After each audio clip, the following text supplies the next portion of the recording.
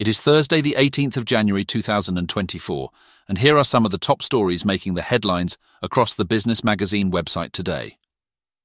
In an ambitious move to advance sustainable transport, the Go-Ahead Group, Oxfordshire County Council and Stagecoach have launched one of the UK's largest all-electric bus fleets in Oxford, with an investment of £82.5 million.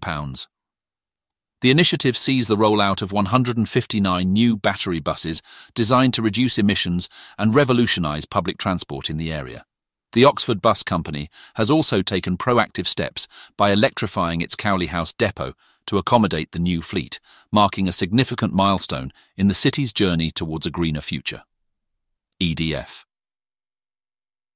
Energy has unveiled its second returner programme, aimed at assisting STEM professionals who are looking to re-enter the workforce after a career break. In collaboration with Fareham-based STEM returners, this initiative follows the fruitful programme within EDF's renewables sector the previous year. As part of its commitment to nurturing talent, the energy giant is concurrently constructing the Hinkley Point C nuclear power station in Somerset, marking a significant step in the UK's move towards more sustainable energy sources.